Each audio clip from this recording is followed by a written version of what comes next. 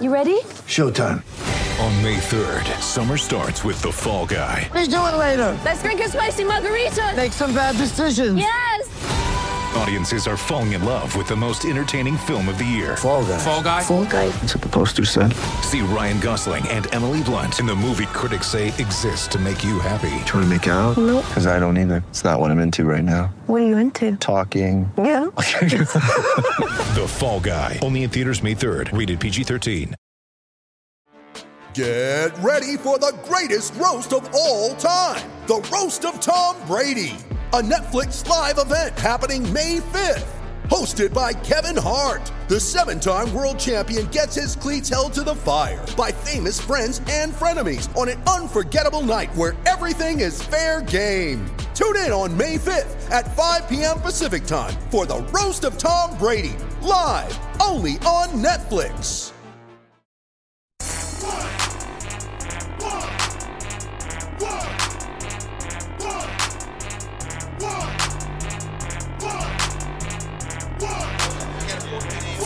Don't you see? Walk that trick, walk that trick, walk that trick, walk that trick, walk that trick, walk that trick, walk that trick, walk that trick, walk that trick, walk that trick, walk that trick, walk that trick, walk that trick. Welcome to the second episode of the Grizzden Pod. I'm one of your hosts, Will Walker, along with our other co-hosts, Brantley Davidson and Ty Smith. We got a lot of love from our first episode, so thank y'all for that. Make sure you follow us at Grizzden on Twitter. Just right off the top, just want to give you guys something to get excited about. We're going to try and do this podcast as often as possible. We're going to shoot for weekly. Most likely that'll turn into bi-weekly, which is fine. But we have some ideas of some great guests we're going to have on. We have some new topics as well that we're going to get into in this episode and future episodes. So a lot of excitement here. And what we'll do just right off the top is, guys, Christmas happened between now and our last episode. Did y'all get any Christmas swag? Some Grizz swag for Christmas, that is. Yeah, I actually am rocking currently a John Morant Memphis black throwback shirt. It's legit in the sense of what it looks like. It's not legit in the fact that it came from China, from a wholesaler. So I may get arrested for announcing this to the public, but it's pretty swaggy. I can't wait to rock it all the time. It looks perfect. We might have to find you a Bluff City Clawyer. Yeah. Ooh. All Yikes. Man, did not plan that pun. That was impressive. Ty, what'd you get? So I got I asked for a T-shirt from Barn and Bridge, which is a really cool brand. I went to a preseason game this year and saw a guy wearing a T-shirt that said Point God on it with like a picture of Ja, and it was incredible. I asked for it, but my wife was like, maybe we could find you a better shirt than that. She didn't like it. So I got a shirt from Barn and Bridge. It's basically looks like a Golden State logo, to be honest. It says Bluff City with a guy like doing a layup over the pyramid. But I like it. It's great. Fits great. It's comfortable. It's soft. Man, I love it. We'll post link in bio later, maybe, of that no doubt. T-shirt. Sure. Yeah, No doubt. Barn and Bridge, doing good stuff. Yeah, I was fortunate enough to also get a cool John Morant shirt from China, along with Brantley. But also I got one of those, the white, the throwback white dry fit that has the old Grizzlies logo that's on midcourt in their throwback.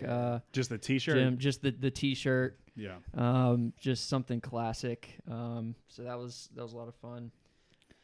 The So, throwback Grizz stuff is hot right now. It's hot. Yeah, I mean, I'm all over it. It's so fire. Sexy. The teal, like on the score, so when they're showing the score, like on Fox Sport, it's like the brightest teal you've ever seen in your life. Yeah. It's fantastic. It's awesome. Well, since we last spoke, the Grizzlies have had 8 games. They have gone 4-4.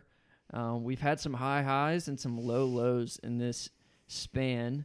And I'll go through real quick the wins and losses. We beat the Heat. We lost to the Thunder, lost to the Cavs, beat the Kings, lost to the Spurs, beat the Thunder, lost to the Nuggets, and just last night we beat the Hornets. We're recording this on December 30th. Guys, what were our takeaways from these games? I'll just start really quickly. I went to the Heat game. I actually got some tickets for my birthday and sat center court with my wife, which was an awesome game.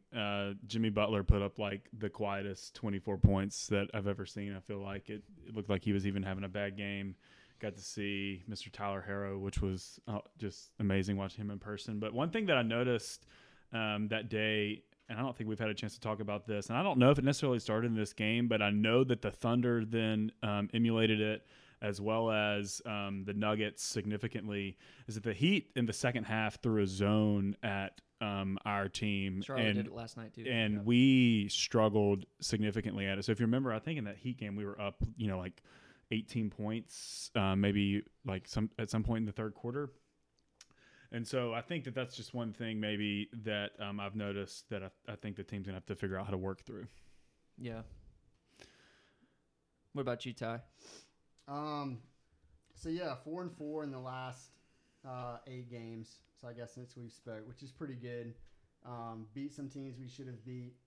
Lost to some teams that the Cleveland loss hurt. The OKC loss hurt too because we were up big. Yep. The Spurs game, I've never seen an offense do what they did. It was insane. Denver's just so much better than we are. And the Charlotte game was fun too. Last night was fun.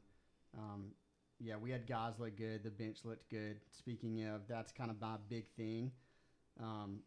Jonas has looked a lot better as a starter. He's scoring a lot better. His scoring efficiency is up big time, especially out of the post. He's hitting threes. He's still not shooting a ton, but he's hitting the ones he's shooting. Tyus has looked so much better, kind of running the second unit.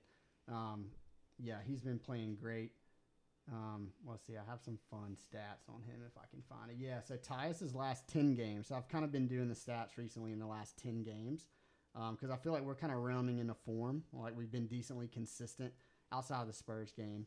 Tyus' last 10, these are per 36 numbers. He's 13-9 on 64% from 3. Which probably isn't sustainable, but at least it's like a flash of hope because he's never been like a great three-point shooter. And to start the season, it was awful. Like he couldn't hit anything. And our bench, like we're coming in because our starters honestly aren't like getting leads very much. If anything, they're like kind of holding par throughout the first quarter. And I really like when Tyus and it seems like Melton are coming in together. And then the last starter to leave is pretty much always Jaren. He pretty much plays the entire first quarter. So that is getting run with Tyus, some form of Tyus, Melton, BC, and Jaren. And I feel like that second unit, I don't know. It's just I think it looks really good. And I feel like they've done really well. Yeah, one of the main takeaways for me was about that second unit as well, and it's the absence of Guduric. He is, it seems, for now, officially out of the rotation. And has been replaced by Grayson Allen and DeAnthony Melton, the combo of those two, which has worked out pretty great so far. Especially last night, Grayson, when Charlotte went to that zone, I don't necessarily have the numbers right in front of me to back it up, but it felt like Grayson was the only threat out there for sure who could shoot them out of that zone. Yep. Whether it was because guys weren't hitting shots or he was the most pure shooter we had out there. I thought that's pretty interesting to me, and might be indicative of where we're trying to go. Again, I'm still I don't know if these are Grizz goggles like we talked about last time, but I still have Guduric love, but it's plain and simple. He just hasn't earned the minutes that he initially was getting. And it seems as though Grayson and Melton are. Yeah, the ship has sailed on Guduric. So let's just face it, it is. Come on, man. No way. I'm on the other side of the fence on the actual boat sailing away. I feel like Grayson's done well. So these are the last 10 games for Grayson. Again, per 36 because he's not getting a ton of minutes, but he's shooting 46% from 3 on 10 attempts. I know that's per 36, so it's obviously elevated than a per game, but still, that's pretty solid. And if we're looking for kind of an outside threat to mesh, because if you look at Guduric coming in, like what was his he was so-called terrible. was a Yeah. shooter, right? Right. He shot really well in Europe. And we kind of needed that to translate because we knew like defense wasn't necessarily going to translate if he had defense at all.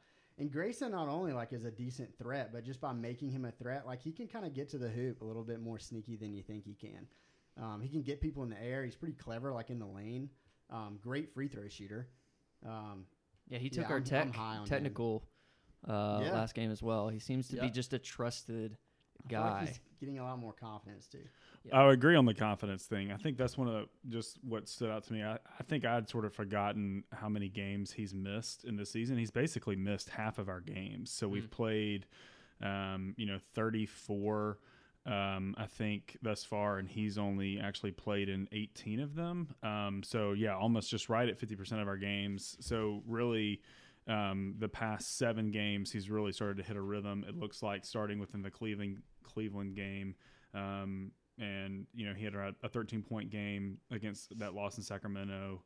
And I don't know. I just think that I'm with you on the Guduric, I guess, prioritization, if you will. Like I would not put Melton or Allen behind him right now in a rotation. For sure not. I do think that there's some long-term play with Guduric, but right now, just the way Grayson's playing and the way Melton is, I think, what seems to be lifting the whole of the every lineup he plays in. It's sort of just one of those eye test things. It's like it's weird to see him on the floor as a 2 guard, knowing that he's really only like 6'3", but he really can guard anyone because of his length. The longest human ever. And if you haven't listened to the Tony Allen love on him on Verno's podcast, is like, the grandfather, when he gives out love on people, you sort of have to kind of I like follow him a little bit, and he loves him, and that actually registered with me a good bit. I think last week or 2 weeks ago, whenever that happened. Yeah, Melton's just a Swiss Army knife. Like I feel like he's one of those guys that can play 1 through 3 on offense, and maybe even 1 through 4 on defense if they have if they're playing small, the other team. I felt like he had a bunch of switches from last night, from Terry Rozier to Devontae Graham. He was even on Marvin Williams at one point. Yeah. You want to talk about his plus minus, Ty? You had pulled up those numbers. Good. So good. All right, so his last 10 games, this is just a per game. I could do the per 36 and just blow everybody's mind. But I'm going to keep it a per game here. So Melton is a +6, which is by far the highest on the team in the last 10 games. But I want to throw out some per 36 numbers. So per 36, he's a +12, which is awesome. Okay, so it's per 36 stats. Again, this is the last 10 games. He's averaging 15, 8, and 7, which I feel like is great. Yeah. His on court, he leads our team in effective field goal percentage at 54.8, which is awesome. And the sad thing is he's third least in minutes. I don't get it. He's still under 20 minutes a game, even in the last 10. I know he's building and building and building, which is good. So who would you like to see him take minutes from? I mean, it's Dylan, obviously, right? No, I don't think so. I just want him to see the first, either the first guy off the bench or the second guy off the bench every game. I want to see him play in the first quarter. You're basically saying when BC comes off the bench, you want Melton right beside him. And honestly, Tyus right next to him, too. I love when those three get subbed in all at once. I guess they're taking out. Usually it's Dylan or Jay. Jay usually stays with Jaren, though. So the lineup would look like Tyus, Melton, Jay, BC, and Jaren. I just really like that lineup. I'm a big fan of it. Yeah, one of the most interesting things to me, too, is the investment or the lack thereof we have in the 3 guys we've been talking about, Melton, Guduric, and Grayson. We're paying them a total of $6.4 million. Yeah. So it's exciting, and it's also I just feel like it's a low risk experiment right now that we're having. I feel like Jenkins is just rotating between those guys, just trying to out every single combination he can, and seeing what fits. And so I'll be interested. That's one of the things I'm going to be watching for. I mentioned it on our last podcast as well in our hammer, nail, coffin conclusion, which is I'm just going to be watching for Grayson and Guduric and how those minutes shake up. And so far it's worked out well with having Grayson and Melton. And Melton seems like the guy who's going to be the most consistent. When you think about the finances, I think that's one thing that will come up on the podcast a good bit today, just because that's one of the things I spent time on, was just trying to really look through what is kind of, at least in our view, with a high level look, what do the salaries sort of look like over the next 5 years? And I think that sort of potentially has a huge impact and should influence what we do this offseason, obviously, and think about this offseason. Melton is a guy that is, he's done this year. Yep. So I think if you really like him as kind of like this combo 1/2 guard option, you have to really know for certain, within the next 40 days, if you like him enough, or less than that, because if not, he's potentially a good trade chip. He's a great asset. To throw in to get another first round pick or something if you're still in an asset accumulation mode. I personally think that we've maybe found a good young guard that we should just sort of extend, but he's played himself into this really interesting contention, scenario where he could, really be a huge asset to some type of player or team moving forward. Couldn't agree more. So I kind of were talking to y'all before the pod about a player comp that I really like with Melton. Some of you may not enjoy this because recency bias is not favorable, but I'm very interested now. So the player comp I have is 2015-2016 Avery Bradley with the Celtics. Okay, so starting 2 guard, he didn't create his offense a ton. He could hit an open shot, played hellacious perimeter defense, and who was his starting backcourt mate in Boston? It was Isaiah, right? That dude couldn't guard. I know we mentioned last time he couldn't guard me. He literally couldn't guard any of us. So he had a huge responsibility on himself to guard basically the best perimeter player, which in today's league is very, very important. I don't want to knock Ja's defense right now because he's still really young, and he's actually looked better at getting over screens and kind of figuring things out on the fly. And we're not asking him to lock up right now anyway. He's really young. But with that said, I don't know if Ja's defense is a huge on a great projection. Maybe it is. But I know Melton's is for sure. I pulled up some stats. So this is the 2015 Avery Bradley stats. He's averaging 15 a game, 36% from 3, which roughly Melton's per 36 numbers is that right now. Mm-hmm. So I know Melton's only 21. He's still really young. But if we could sign him, extend him this summer, which I definitely think we could get him for the mid-level. We get a mid-level every year. I don't know what we're going to do with Dylan. If Dylan's going to want more than the mid-level, I don't know what that is. I guess that'll be $8 to $9 million. Tyus is on it right now. Maybe we could get Melton for less because he is a second-round pick, and we basically got him for nothing. Kyle Korver and Javon Carter. That's pretty much it. I think that's a great player comp. And if that's what he turns out to be, that's the kind of guy that, as a Grizzlies fan, I used to covet Avery Bradley with all of my being. So that even more so makes me just say let's not trade him and hold on to him. I love that comp. So again, if that's what he turns out to be, so let's say 4 or 5 years from now, he's our starting 2 and he's putting up Avery Bradley type numbers, playing that type role, would you take it?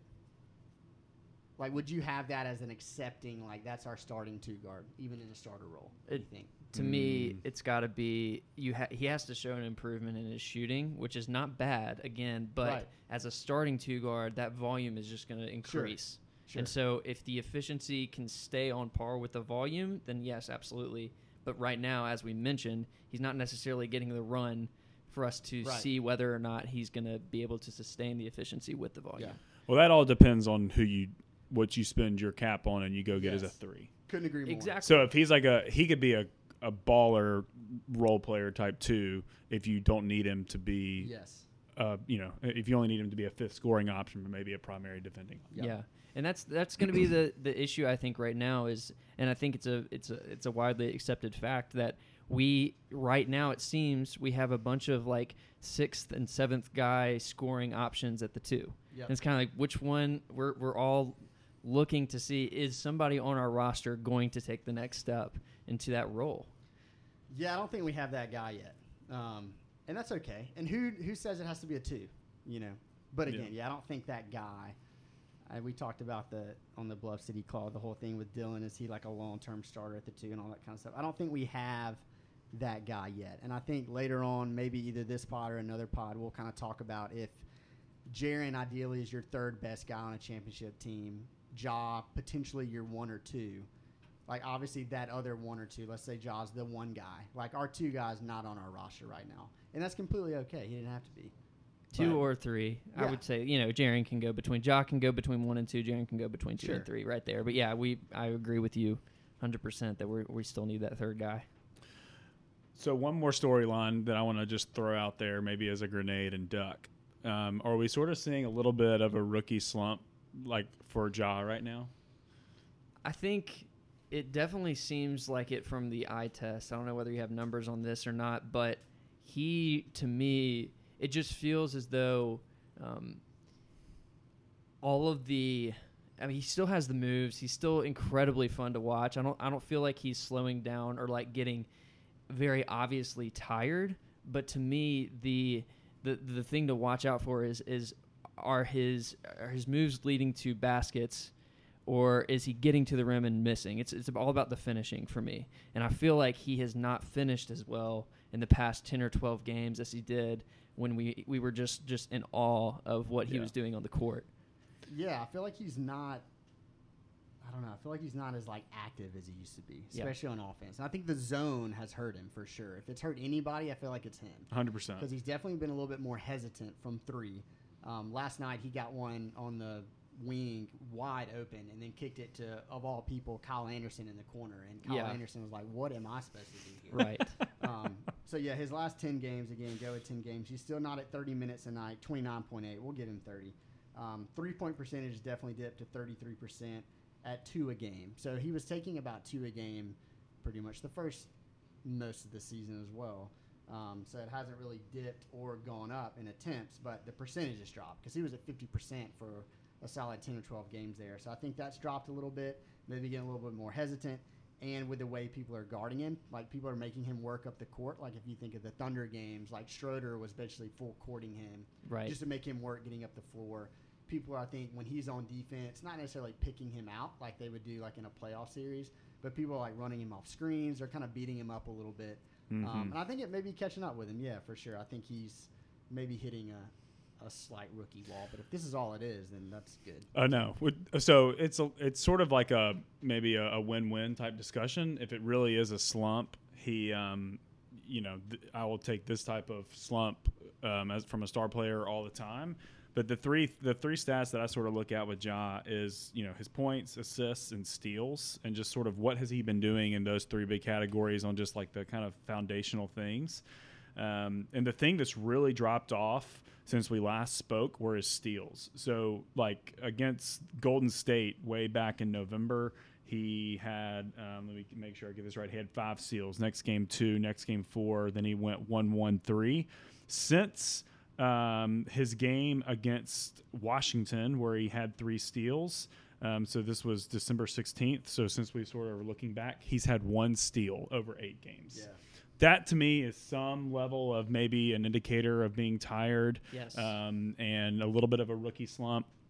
The other thing that I just will point out is that, and this is why I love John. I'm rocking a jersey right now, and it's why I will, love rocking jerseys for him for a long, time to come. Hopefully, is that he's a big game hunter. So he shows up for. He's kind of got that Zebo in him. He shows up for the star players, the big games. We'll always remember, Conley's return and how he showed up in that game and flexed. I do think that that's one thing, and the way that that sort of manifests itself is in the fourth quarter with him.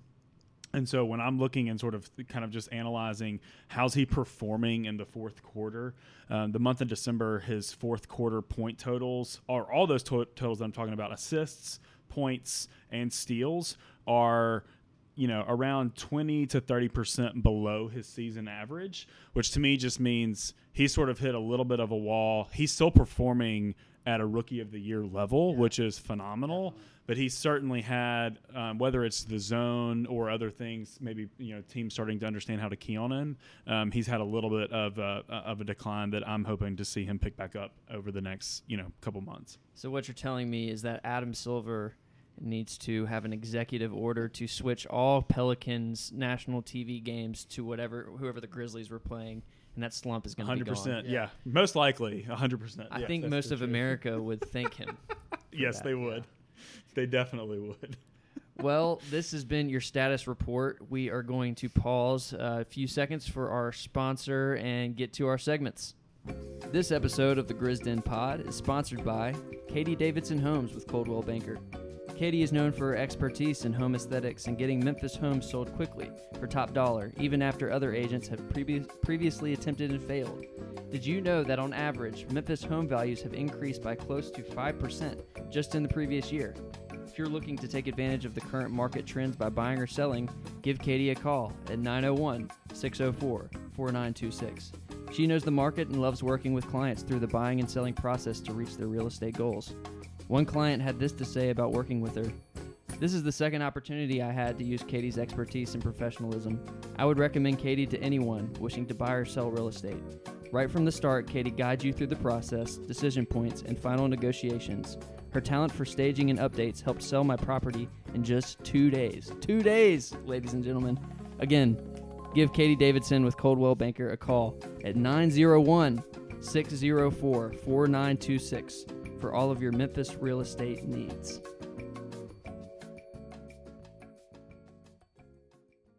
All right, welcome back. We're going to kick off the segments portion of our pod with Bluff City Claw. Ty is going to be our moderator for this one, and Brantley's got a hot take he's going to spit. All right, Brantley.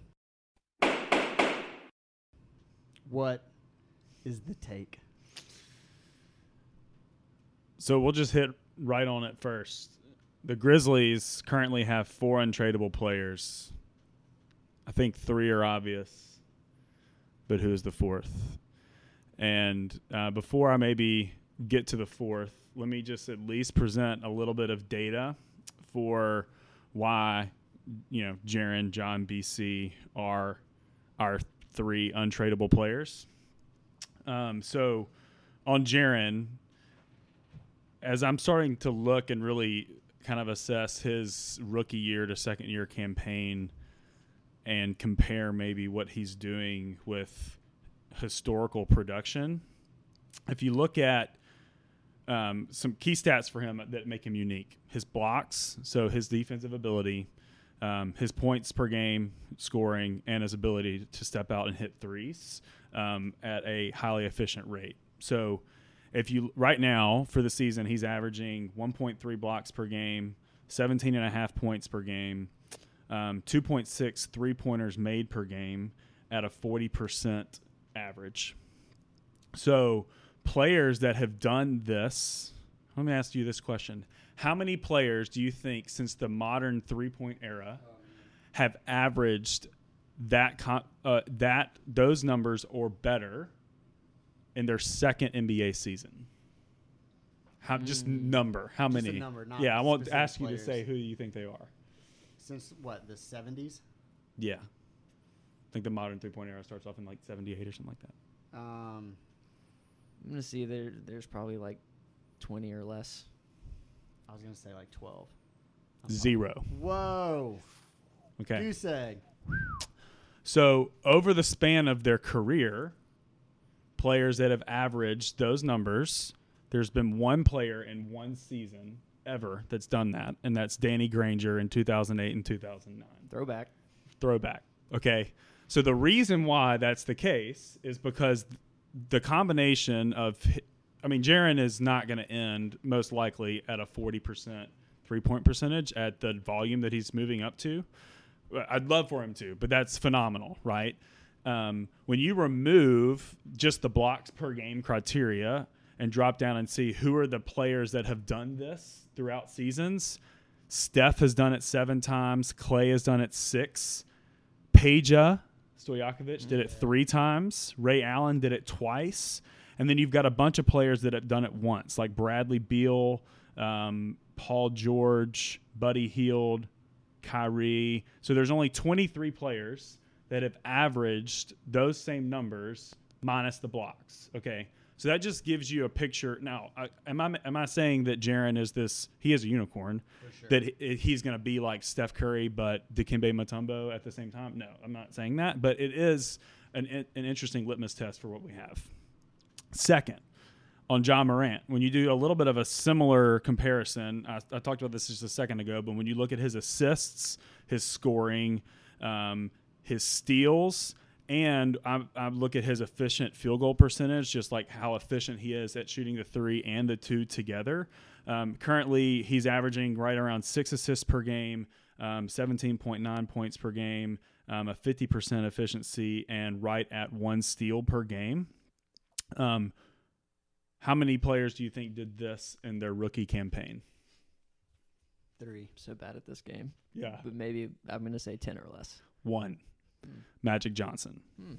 Okay. So when you actually do the same thing and expand this to cumulative seasons who average this similarly, you've got around 40 players. LeBron, big players. So all-star, Hall of Fame players that this was kind of their trajectory. Okay. So what I'm saying is that, you've got these elite players, or at least the trajectory of them right now is sort of saying that they're on kind of this roadmap to be significant. We've heard BC has, kind of this efficiency category that I think has allowed us to say, like, he's going to be an awesome rotation player in the future, potentially role player type starter that we know is a long-term asset for the Grizzlies. Okay, I didn't do a similar assessment for him just because it's not as sexy as what John Jaren was, to be honest with you. So because we have these players, I am making the argument that to invest in their long-term potential, we need to lock in and ensure that we have a veteran player on our team for the long term that can help them see what it's like to win and compete at a high level, so that when we move into the 2025 season where we've locked in Jaren, Ja, and BC all on their second contracts, that maybe even that vet player is still around. So if you think about even the Grizzlies' successes of when I've been a fan, you've had players like Vince Carter, you've had players like Tayshaun, Mike Miller, even his second go-around as a Grizzlies, were these veteran-type players that knew how to win, had been around the block, and I think we're helping guys like Mark, Zebo, and Conley sort of know how to navigate what they're entering into. I think that is more difficult than we make it out to be. Meaning, I think that we have a player in Jay Crowder, so that's my 4th untradeable player, that is a vet player that knows what it takes to win at a high level, because he has done it with Boston and with Utah. And I don't know. I just think I don't want to see us rotating through veteran players over the coming years. I would rather us go ahead and lock one in, even though some of his offensive production is sort of down right now. I think he's been a solid locker room player. The young guys seem to like him a lot, and I don't know. He's just got killer hair too, so I kind of just want to keep him around. He's got to be related to Serena Williams. He does. Every time I see him, I see Serena. No other way it's possible. So my 4th untradeable is more about the other players, but it's more about investing in those guys. And I think that you can take a little bit of an offensive hit for them and for their development. That is an interesting take for sure. And I'm acting as the defense today. But since Brantley actually threw this take out, I've kind of looked at Jay Crowder a little bit differently.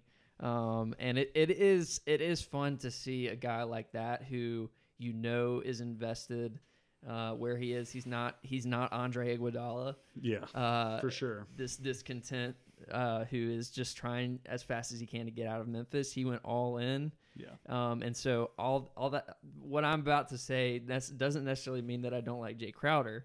I think he's been awesome, and I think he could be awesome. But I think that the word here is untradeable, and I think that's where you have to draw a line a little bit farther back than saying untradeable. And the reason I say that is because, number one, I think he is on a different timeline than the players right now. In this moment, I think he's okay. I think in a couple years, let's say we're on this trajectory right now. We're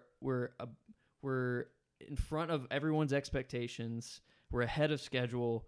and maybe in a couple years we hit sort of a bump in the road where it's like, okay, now this is the time to shine. That's when I think these veteran players get a little antsy. And I think that they're looking at the end of their career in a few years, definitely the end of their prime, and they're saying, all right, I don't have a ring yet, which Jay Crowder doesn't. Yeah. He's saying, that's the one thing I have left to do. I've proven I'm a good player. I've been in this league for, I don't know, a decade. That's what's left. And that's when the cancer starts to spread. And so I think that, to me, is a little bit worrisome. The second thing, his contract isn't expiring this year. I think he has proven that he is the premier 3-and-D guy that's going to be a fourth or fifth option on a team, and he's going to be solid. Yeah. That, to me, is you're going to have to pay for that. And as we're going to get into a little bit more of the salary cap, I get a little bit nervous at what Jay Crowder's number is going to be, because I think he is going to call for similar to the $7 million per year, which he has been making for the past few years, or a little bit more, because I think he's earned it. Ultimately, so age, the potential of becoming the discontented veteran in a locker room, the contract concerns. I think the main point here against his untradeability is his replaceability. You said you don't want to cycle through veterans. I think that's a good point. I do think, though, that there are veterans that you can bring in. Like Jay Crowder was a guy that wasn't necessarily even on anybody's radar, and it's sort of a surprise when we got him in a different deal. I think there are those guys out there who we can bring in. I think we have a couple more guys on our roster. We have Jonas Valanciunas, we have Kyle Anderson. They're older than the guys that can keep the locker room intact, and I think that they could fill the void if Jay Crowder were to get traded. Just did a quick research around the league, did some research, and found some guys that are in a similar role as Jay Crowder and maybe a little bit younger. I didn't go the veteran route because I feel like those players, there's plenty of them. So here's an idea for replacing the role of Jay Crowder. Denzel Valentine. He's 26 years old. He makes $1.5 million in Chicago. He's not playing very much. He's a restricted free agent at the end of this year. Dorian Finney-Smith, 26 years old, on Dallas. He is locked in at $4 million per year until 2022 when he's an unrestricted free agent. So then you have Torrey Craig. He's on the older end in Denver. He's a restricted free agent after this year. He makes $2 million. Daniel House in Houston, 26 years old. He's locked in at $3.8 million until 2022. Rodney Magruder, who's on the Clippers, he's 28 till 2022. He's making about $5 million per year. So there's 5 or 6 players right there who are making less than Jay Crowder and have a very similar 3-point percentage, and also proven that they can be good defenders on the other end. And then I guess my final point in defense of Jay Crowder not being untradeable would be we have on our G League roster potentially the guy that could come in. He can't do the 3-point. He doesn't have the same 3-point efficiency, but I could see a scenario where we buy out Jay Crowder. There's not a lot of trades to happen, but we buy out Jay Crowder and bring up Josh Jackson because he's on our timeline, and we feel like we can get a veteran down the line once these guys get a little bit more mature. So that's my defense, I guess, of the take. Yeah. I think that if you look at the successful teams in the past and just the Grizzlies in general, you take a guy like, I'm not about to say that Jay Crowder is like Tony Allen to this team, but the intangible measurements that TA was from an energy perspective and overall guidance, kind of just that bulldog mentality, I feel like that's something that Jay brings, and I don't think that any of the guys you just listed would bring that. I don't think that I don't think that you can just find that anywhere. That's why I was so pumped when we got him, was not just for his stats, but just I knew that he had that kind of Pat Beverly mentality in him that I think is lifting up our team into sort of playoff contention right now, which could be an argument against him. You know, I'm surprised I'm giving you an argument point. No, you could say like maybe he's so good that he's lifting us up into a little bit of this kind of area that we don't want to be in. It's not, you can't put that just on him. But I would be sort of concerned that we don't find someone to fill that void, and that's why I think he's untradeable. So I guess my question then would be, because tradability to me depends on a few things. Like his contract, as we mentioned, runs out this year. Are you saying what is a deal, I guess, that you would be comfortable signing Jay Crowder to? Yeah. Long term. So I think when you look at the Grizzlies roster across the board, I sort of think you have to choose between Jay and Dylan. And I'd be more willing to pick Jay over Dylan for the reasons that I've mentioned. And they're sort of both equally frustrating at times on offense, to be honest with you. And so I feel like I could deal with one of them. I think Jay on a $7 to $8 million deal, like a 3 to 4 year, maybe give him a player option on his fourth year, a descending type contract like JV did, because we have cap space in 21, 22, and 23 before we really have to re-up some of the core three, the core G and G that we're talking about. Give him a player option to maybe go to a contender or make his contract a little bit more flexible. That I would be more willing to kind of extend him at his current amount. I think the value that he brings is there, and I don't think that you can find that mentality just off the street at any point in time. I think we got really lucky in a trade desperation move that we've won. We've won that trade hands down. Not even if Conley was performing like he was for us last year, I still think we would have won it, because I think Jay has lifted up our rooks, and I think Grayson is showing some real positive light that means that he could be a good rotation player in the future too. And so I just think that there's a lot more value there than what you can just put on a per night basis. Also, Melton was a part of that trade. And Melton was a part of that trade. St. Kyle Corver River, which was awesome. Yeah, the descending effect of everything. Yeah. That's true. Well, that was Bluff City Claw. It's an interesting take. We're gonna throw a poll up on the Twitter. We want to hear from you.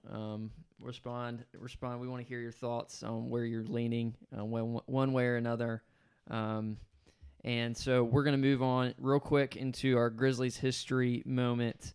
One of the things that I enjoyed looking back on in this month of December were our just games from past, and one of them was a classic. And I want to do a very, very brief rewatchables on this one game that I think most of us will remember if we've been a Grizzlies fan for more than 5 or 6 years. It was a November 17th, 2014 game in San Antonio against the Spurs. For context, our starters were Mike Conley, Courtney Lee, Quincy Pondexter, Zach Randolph, and Marc Gasol. Vince Carter and Costa Koufos were our impact players off the bench. In San Antonio, they started Corey Joseph, Danny Green, Matt Bonner, Kyle Anderson, and Tim Duncan. Manu Ginobili, of course, came off the bench. Boris Diaw and Marco Bellinelli also were the impact players.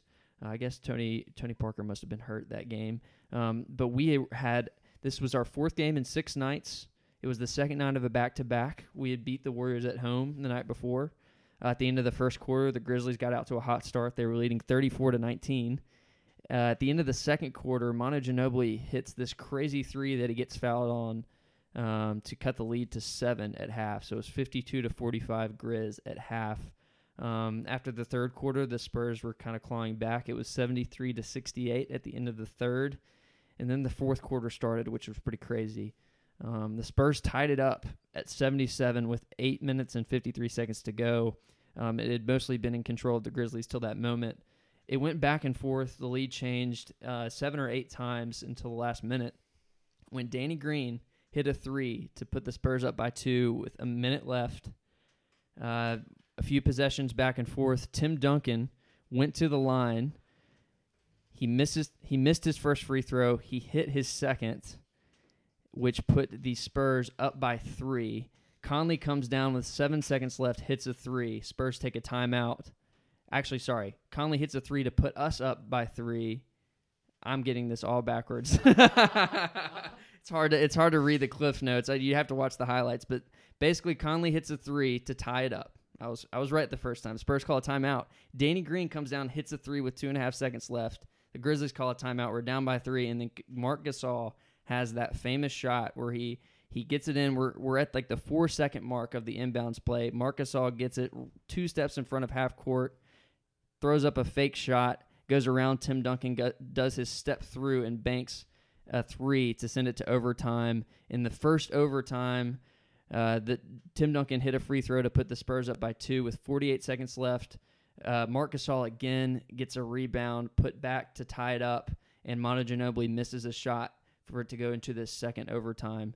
Boris Diaw hit a big 3 with a minute left in second overtime to go up by 109 to 108. And then Courtney Lee hits a 3 with 3 seconds left to put Grizz up by 2, 111 to 109. And then Tim Duncan, as he's done many times before, beats the buzzer with an elbow bank shot to send it to a third overtime. By then, the Grizzlies were exhausted. They had this, again, 4th game in 6 nights. In the third overtime, Tim Duncan started off the overtime with a layup, and then Zach Randolph, who had been fairly quiet throughout the whole game, hit 6 straight points. And then Danny Green hit a 3 with 41 seconds left, and after that we went back and forth with the Spurs and ended up winning by a score of 117 to 116 in 3 overtimes. It was a dramatic game, capped off by that Marc Gasol shot. Zach Randolph had 21 points and 21 rebounds. Mike Conley had 14 points and 10 assists. And Marc Gasol had 26 points and 9 rebounds. Just a classic game in December of 2014 for our Grizzlies history moment. And now we're moving on to a new segment, which we're all pretty excited about. We don't know what the segment's going to be called, but I think in the future it'd be fun to do sort of a snake draft of a certain category where we all get to pick. We all get to draft certain players, certain moments, certain things like that. And tonight we're going to kick off this segment, which you can help name. We haven't thought of a name yet, but we're going to do our least favorite Grizzlies players of all time. So we're going to go in order. We're going to do 2 rounds. So whoever starts is going to have the first pick and the last pick. We're going to snake around. Ty has volunteered to go last, which means that Brantley and we have to do a bad podcasting rock, paper, scissors game to figure out who's going to go first. So I guess whoever wins gets to pick where they go in the order. Yeah. You ready? Rock, paper, scissors, shoot. Rock, paper, scissors, shoot. And Brantley wins rock versus scissors. Brantley, where you want to go? Man, there are a lot of really great options with this first round pick. But I'm going Andrew Harrison. Oh, he was my first. I feel like, oh my gosh, get that out of here. He was my number 1. Great chase down block against the Spurs. I cannot believe get that you just out of said here. Andrew Harrison. Like, there's no one that epitomizes the Chris Wallace era as well as Hasheem Thabeet than Andrew Harrison. Like, forcing this super slow, can't shoot threes point guard into the lineup, holding on to seeing if he would quote unquote turn into something because he played for Calipari at Kentucky. Oh, he was maddening. He was. I mean, he was so bad. He was, yeah. He looked so sad. The sad man syndrome, which is Jaren has actually needs to snap out of a little bit. I was actually trying to figure out the comp. That's what it'll be. I'm going to tell Jaren he's acting like Andrew Harrison. That'll shape him up. Yeah. So Andrew Harrison, first round pick. Gosh, get that shit out of here. I can't handle that guy. I was ready to go with that pick. All right. Well, I'm glad I won the paper rock scissors because I'm so glad he's on my team. The Andrew Harrison sweepstakes. Okay, my number 2 pick. It's still haunting the Grizzlies. Jeff Green. Jeff. I think this is one we probably all had on our lists. Jeff Green. We traded a first round pick to Boston to get him. He was so disappointing. We still haven't conveyed that freaking pick. So we're still living in the nightmare of Jeff Green. But he came off the bench. He started a lot of games too, but he would just come in and he's always been this guy where you expect he's got the perfect body type. He seems to be the perfect player for this modern era. And he just couldn't hit a shot. Oh, my gosh. His energy level was always 0. He was terrible. He had another sad face. He was a sad face. And the only thing that kept him in the league was he had one dunk like every 2 months that just went off on Twitter. And that's it. And he hit like 1-3 for LeBron to help them clinch one game in the playoff series. Yeah. And that's what everyone still talks about. Yeah, they still talk about that game 7 in Cleveland. He really. And actually, the reason we thought of this category was because he has recently been cut from the Jazz after another team with high hopes for Jeff Green, and they did the smart thing and just went ahead and cut him. It's like, see it, dude. All right, Ty. I kind of have a confession about the Jeff Green thing, though. Don't. When the trade happened, I was all for it. Of course. I mean, who isn't? I couldn't have been more excited. It's not on record, so it's no worries. Yeah. Right. Jeez. I just remember you're gonna thinking have to live when that we one made down. the trade that if I could have anyone in the league to join our team, realistically, obviously, it'd be him. Gosh. My heart was broken. I still can't get over it. All right, Ty, it's your turn. Okay, you got two, by the way. Okay, I got two.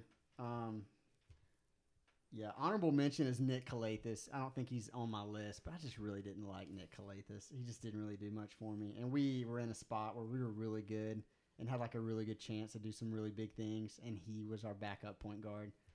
Oh, it was brutal. Okay, so my first one is OJ Mayo. So maybe a little bit of a hot take because he did do some good stuff for us too. But if you look at OJ's career coming out, so we did a draft day trade with him. Kevin Love was involved in that, which really hurts looking back on it. Really, really hurts. Kevin Love could have been, he could have, never mind. So OJ, this is the way I kind of put it. We talked about this before the pod too. That's basically if like Jaren leaves our team in like 2 or 3 years from now after actually not doing anything that he's doing right now. But it's basically like that high of a pick, that high of potential. Potential. Yeah. We thought like he was the guy. And he left our team within a few years. Now he's completely out of the league. And that's another thing where that's when everything started, right? Like he was our backup point guard. I don't know. That's probably part of it. We made him play backup point Lionel guard. was making Lionel was making him do a lot of stuff. But at that time, like of the Grizzlies, we like had some things in motion and like we were like on the rise and you could see it. And if he could have just been that like starting 2 guard, it would have helped. It would have helped so much. It's a good pick. Okay, so my next one, I'm snaking it. This one is really close to the heart. Speaking of high hopes, I thought this guy was gonna just change everything. And I've never been so upset in my life. It's your Lululemon sponsor. I was wondering if he was going to fall to me. Wow. Chandler Parsons. I'm so Ty, this is a big moment for you. It is. So when the Slack first started a few years ago, this is like he had just gotten back from this like overseas knee procedure that Aaron Gordon did, and Aaron Gordon looks amazing. Right after does, that. yeah. Like, my knee, I have new knees, so Chandler, that's like that could be a little conspiracy theory. I bet he never went. I bet he never had this procedure. I bet he just lied the whole time. Did. Dude, slide into his DMs one day and ask him. Yeah, I should. Yeah. I know you've got that on That'd be- Instagram. I don't, but that'd be a scary place to be. His DMs probably. But the hope that he gave us. He was another guy. That was one of those just like the weird off seasons where the cap went up and everyone's just spending so much money. But again, like at the time, obviously Dallas knew that he was really hurt. But if you could find me one guy to put next to our starting roster, it would have been a guy just like him. Of course, back to the Jeff Green thing. In theory, he was like ideal. And I remember when he was coming in, Fizz was like, I'm going to use him like LeBron. Fizz should have got fired as soon as he made that statement because that's the dumbest shit I've ever heard. It's true. But, of course, we keep him. We try to play him as much as we can. We try to start him for a while. And then everyone was like, yeah, this thing's over. He comes back. It was an October game against Houston. And the dude just goes nuts. Like, he couldn't miss. He was 8 of 11, I think, just from 3 that game or something. And, of course, I'm just like, this is it. It's starting. It's finally happening. And then he, like, broke all of his knees all over again. It's just, yeah. I've never been so sad. I was at the opener that he played in, and he just was so bad. But that's also a great what if that maybe we should table for later is what if he chooses Portland over us? Portland likely still has the same success because they have a shitty contract still. They had Evan Turner, and they're still fine in that offseason. Yeah, but Which it killed the grit and grind. Like that contract is what started us having to diversify and get rid of everything. Couldn't do anything. We couldn't do anything. Nope. So knee soreness will never mean the same to me. No. It's like trigger. Can you imagine him and like Zebo, like what they might have talked about? No. Did they talk? That's the problem. No, That's they didn't the talk. problem. Gosh, that was a great pick. It had to be there. I think for my second and final pick, it would be Hashim Thabit. And it was never about what he did. It was everything about what he didn't do. This is another OJ-esque pick, but it's much worse. It is. It was probably it's the worst. I think Chandler Parsons honestly takes a back seat to Hashim Thabit in Chris Wallace's resume of like worst moves.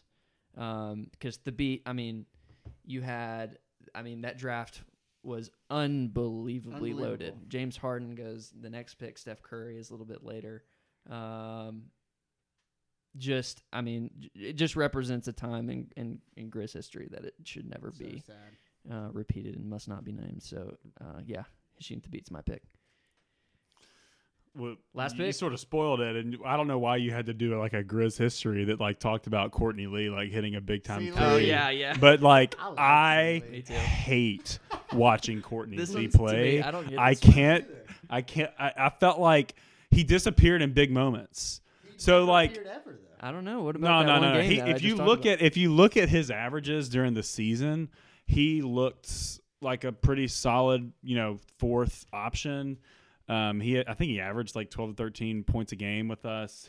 He's like actually top 25 in total minutes as a Grizzly. What? Yeah, he's got a lot of minutes. He was with us for a long time. Starting two guard for 2 or 3 years. And there'd be a lot of times in the regular season where you're like, dude, he's taking big shots and he's hitting them. But when it came time to the playoffs, the dude folded. I mean, it was like James Harden with not being the primary scorer. And I don't know. There'd be some games where you look up and he like didn't even attempt a three as a two guard. So I just couldn't handle it. And he would hold on to the ball. He just was a personal vendetta. I chose him over Sam Young. I chose him over Deontay Davis. I chose him over Garrett Temple. Yeah. Garrett Temple with us was terrible. Yeah, Ryan Hollins. Those are guys. Yeah. What's up? I couldn't stand Courtney Lee that much. So did Haddadi get an honorable mention? fan favorite Hamed Haddadi. Don't bring that in here. He's amazing. Third string center, baby. Yeah. Every team needs one. That's right. I'll give you that. Man, that's great. I had a couple honorable mentions, and it doesn't. These are ones that are incredibly circumstantial, but like Rudy Gay and Pau Gasol to me. I was gonna ask about Rudy. They were awesome while they were here. Yeah. Like they're on the top 10 lists of Grizzlies in basically every stat category. But again, they to me like overstayed their welcome. Rudy was the symbol of what was keep holding us back from really realizing the potential. And I think as soon as he left, we saw what we did. Finals. We went to the Western Finals with Tayshaun Prince, who was 38. Probably. So it was really frustrating in that respect to have him on. And then Powell was the same thing. I think people were just getting sick of him being our number one option, and we're ready for something new. So those are my honorable mentions. Yeah, those are good. Wow. So again, just a quick review of the snake. We went Andrew Harrison, Jeff Green, OJ Mayo, Chandler Parsons, Hashim Thabit, and Courtney Lee. What a list. We're also taking suggestions on other things we can snake and names of the segment as well. So as we wrap up, we wanted to try to keep this under an hour if we can for our listeners. But we're getting to our final segment, Hammer, Nail, Coffin. Let's hit on one thing that each of us wants to see moving forward. I'll go first. We've already talked about it a little bit, but I think just one of the things that I've been just keeping a close eye on over the past couple of games is just Grayson Allen. And I think that, it's fun to sort of look back at those trades and evaluate how we did and how we're looking. And he's sort of been that one piece that I think we've been unsure about. Really, what did we get in this, and how does he sort of fit? Because he has another couple years left on his deal with us, and sort of thinking about how he can play and what that impacts in the offseason. And so I don't know. I do think that he just has got this level of maybe Grizz hardness in him. You know what I mean? Like kind of like that old school grit component that just fits with our franchise mentality. And if he can find a way to shoot threes confidently on the catch and shoot, he's going to have a role. I think, and be able to be found a lot of times with penetration from John Morant and Jaren. And I feel like that's sort of starting to happen. He looks really confident. So maybe some of those injuries were holding him back more than we could really know. So, and I've really enjoyed seeing him. I mean, he put up 15 against Charlotte, and like I said, he put 13 up against Sacramento in a win. So I'm really looking forward to seeing him continue to get minutes and hopefully shine a little bit more in the rotation. Yeah, I'll go next. I think my biggest takeaway, and this is coming off of a game last night where this guy didn't have a point until the second half, and it's Jaren to me. We have to make Jaren a priority in these games. There's no excuse for him to not have the first or second most shot attempts on our team, behind maybe Jonas and Ja. I think that if we've talked about in the last pod how Kyle is like the one guy who consistently looks for Jaren on offense. I think that needs to change. I don't know if it's something that Taylor Jenkins needs to stress more. I don't know if it's something that Jaren needs to just step up and be a voice and demand the ball like Zebo used to do back in the day. But there's no excuse for him not to be one of our top two guys right now on this team, and he needs to get in that more aggressive mode and get to the line a lot more than he is. To the line, I feel like. Yeah, which I mean, it's great. I love the 3-point efficiency right now. I want him to keep taking them, but you got to be more aggressive. And he ended up with like a very, very mild stat line last night because he got hot in like the third quarter. Yep. But there's no excuse for him to have 0 points through 2 quarters in any game he's going to play for us. Yeah, so he ended 14 points, 12 rebounds, 2 blocks. I missed the first half. What was sort of like who was scoring for us in the first half? It was sort of by committee. There was Jonas was having a great game. Played well in the first. Tice played well in the first. BC came in and played really BC well. had 18. Yeah, we just it felt like a very balanced approach. Yeah, Yep. but and it really was mitigating. And Dylan scored. You wouldn't know because we were winning by like 10 or 11 throughout the first half. Yep. You don't realize until you look up at the box score that he has 0 points. But it's just like, I'm glad. That's why we spent a lot of time talking about sort of the role players on this team at the beginning of the podcast, and well deserved. But he's a guy that just you can't have. If he has another night like that in the next week or so, that's when I'll be a little bit more worried. Everybody has an off night, but that's just one thing that I'm looking to have the Grizzlies prioritize over the next week or two. Yeah, and you could see. So last night, like you said, he didn't do anything. It seemed like offensively, and there was at one point where I don't know if he's going to be the one to take the initiative to like, hey, give me the ball either at the top of the key. Let me size someone up, take him off the dribble, which is interesting because I feel like Jenkins sometimes when he like wants to draw something up for him, he'll draw him up like some way to get a corner three. Yeah. Which is not I mean, I think that's great, but it's just a really interesting way to get him involved. It's like, hey, let's see if we can get you a good look from three. Right. Instead of like, hey, duck in real quick. Because no one's going to, we talked about this last time, no one is throwing him an entrance pass ever. Yeah. Like he seals people, I feel like, all the time. I feel like in the zone, I don't know. I feel like someone get it at the free throw line, him seal, duck down, there it is. BC did it a few times, got it kind of threw him like a few lobs. Yeah. So, yeah, I think he needs – I don't know. I guess he's still pretty passive. But I feel like Jenkins needs to take the initiative and know his personnel, right? Right. And be like, okay, we're going to get you a shot or get you a look or let you touch the ball at least. And he's tall enough and he's long enough to have sort of the baby hook that Jonas does so well. Yeah, even if that's one of the very first 3 plays you run down for him, just to get him involved, get him a shot attempt, and then you can run your switching at the top of the key type stuff to get a mismatch on him if he wants to drive. That's great. It doesn't feel like he's been a go-to guy For in sure. one of our offenses since he's come into the league. So Yeah. I'm ready to see it. He needs a little bit more Dylan in him. And Yeah, and Dylan if you- needs a little bit of less of Dylan. It will be interesting. Maybe it's an interesting thing to even watch with him, just how he's performing on second half of back-to-backs. So this is really, as I'm looking at it, this was an interesting point that Kevin Garnett actually made on the Simmons podcast about how much he felt like he was better on the back half of back-to-backs just because you're warmed up, your shot was looking good, you were feeling good. We all know that KG's sort of mentored Jaren a little bit. And if you look this year, actually, at second half of back-to-backs, those have been some of Jaren's best games. Against Indianapolis, he put up 31 on the second half of a back-to-back. On the 14th against Washington, he put up 16, but was +7, had a really good stat sheet across the board. The 21st, he had 24. So this is kind of one of the first games where he and Ja both on a back-to-back were looking really down.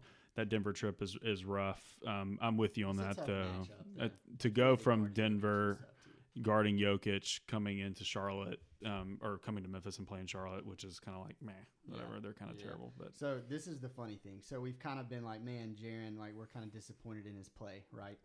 So his last 10 games, this is per game. He's 29 minutes, 20 points, 50% field goal percentage, 43% from 3 on 8 attempts. And we're like, he needs to do more. Yeah. That's insane. It's a great problem to have, you could It's say. an unbelievable problem to have. And I feel like on defense, I don't know, I feel like he hadn't fouled out in a while because Jenkins kind of has a tight hook. But he's also averaging 3 fouls or 3.5 fouls. Which is in down his last 10, which is down by like almost from an 4-2, entire I think. foul Yeah. a game. and what is he? You're saying he's averaging 24 a game right now? No, this is per game stat. He's averaging 20 points, 50% from the field goal, and then his 3-point percentage. He's averaging 43% from 3 on 8 attempts. Do you have how many free throw attempts he has on that? 3.5 a game, shooting 60. That feels low. Yeah, 67%. So that's 3.5. maybe the difference in him going from 20 to like maybe averaging 24 to 25 a game is like having him being fed the ball on those seals, getting more, free throw attempts, driving the ball in. I mean, I think he's feeling Especially great a way to get on those points. threes. But he also leads our team in free throw attempts, which is At 2.5 per game. 3.5 a game. He leads. Hey, we were 17 for 17 yesterday, actually, from free throw. Yeah, We I were. feel like we don't. Yeah, I don't know if we get to Yeah. the line as much as we should. Okay, I'll throw something out really quick. So something I'm kind of looking into as we continue on is Jenkins closing lineups. So last night he threw like an all rookie line. It wasn't all rookies, but all like young guys lineup out there. And I want to see a lot more of that closing games. Whether it's a tight game and we lose, who cares, right? So I really want to see John, Melton, and Jaren and BC play together. I don't even care who the fifth is, preferably not Dylan. But even Jay, just standing in the corner, play hard defense, hit an open three. That veteran presence. Absolutely. The veteran presence. But I just really want to see those 4 play together. Because, I really want to see it. I really want to see it. Throw Grayson in there with that 5. Why not? Yeah. I do feel like when I put this on our little private channel after we had the podcast that Monday, went to the Miami game, and I felt like all I did was watch BC, Ja, and Jaren the whole game in a lineup together. It was really sweet. Yes, they played a lot. Yeah, that it was. game. It was listened to really us, I weird. They guess. listened to us. Yeah, Taylor Jenkins, what's up? All right, so it's funny because this never really came up, which I'm sure we'll talk about it more as we get later on to the season. The Grizzlies right now, standing at 13-21, are only a game and a half back of the 8th seed. Game and a half? A game and a half. Portland has the 8th seed at 14-19, so that's We're not conveying. the West is a down We're year. losing our pick for sure. Yeah, but There's so many bad teams, a lot worse than us. We just have to face it. We just have to throw everything we have at Brandon Ingram. Teaser for next that's a great podcast. tease. That's a great tease for the next podcast. For Ty and Brantley, I'm Will. Thanks for joining the second episode of the Grizzden Pod. We'll see y'all back soon. Yeah.